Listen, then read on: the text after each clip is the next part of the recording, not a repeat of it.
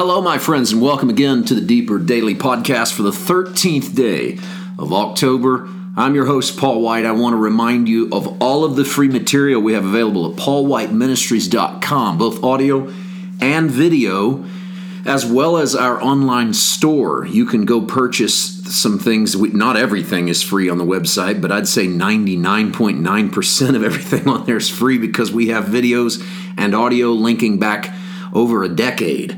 There are a few things in the store, including the first 3 books that we wrote, several flash drive series on various studies and books of the Bible and sermon series that we've done. Old CD sets are still available on there. And we do have up for pre-sale our brand new book, Greater Than Jonah. I haven't really advertised the pre-sale yet because we don't yet have a release date. Everything is now out of our hands. It's in layout. It's going to print. When I get a release date, we will then really formally start the pre-sale process and let you know when it will be shipped out. But if you do want to go ahead and jump in on the pre-sale with the full knowledge that I can't yet tell you when it's coming, but it is coming very soon, then you can go to paulwhiteministries.com, go to our store, and pre-order Greater Than Jonah. And of course, we're going to talk a lot about it when it gets here. That's coming up soon. Today, I want to finish the line from the Creed, "And in Jesus Christ, his only Son, our Lord." And I want to focus on our Lord, and I want to go back to the verse we read yesterday from Philippians 3:20. "For our citizenship is in heaven, from which we also eagerly wait for the Savior, the Lord Jesus Christ." It's easy to miss how subversive this verse is. As we said yesterday, Philippi is populated with former Roman soldiers, and their Roman citizenship was meant to Romanize the city. And to live in Philippi was to live as part of the Roman citizenry. To write to the church at Philippi and tell them your citizenship is in heaven seems fairly innocuous to us. But for the Philippian audience, it would have sounded a little bit like, hey, reconsider pledging allegiance to the flag. Your allegiance is to heaven. Now, you may have your own feelings of whether or not pledging allegiance to the flag is fine. I'm not going to argue with you about it. I'm not even going to give you a spiritual case for it. I'm simply saying that the sound that verse would have had into the ears of the Philippian church might be as jarring as that sound. And then they had to deal with how they took that. We have to deal with how we take it as well. Why? And the reason is not just the phrase, your citizenship is in heaven, but the phrase, the Lord Jesus Christ. He links citizenship in heaven with the Lord Jesus Christ. In the Creed, Jesus Christ, his only Son, our Lord. Lord is the word Kyrios, and that is the one who has ultimate authority. And Emperor Domitian in the late 1st century declared himself to be Kyrios over the Roman Empire and over the world. And so, as early as the late 1st century, we have an empirical figure calling himself the Kyrios of the planet, the Lord. By the time the Creed begins to be established, we are already living in that pseudo-Kyrios world, in a world in which a man has declared himself to be the Lord. So for Paul, who admittedly writes in front of that, but still in the heart of empire, and he's prescient, he's prophetic, he knows what's coming. By the way, he dies in the reign of Nero, another man who considered himself the Son of God. So to write what he writes to Philippi is subversive talk.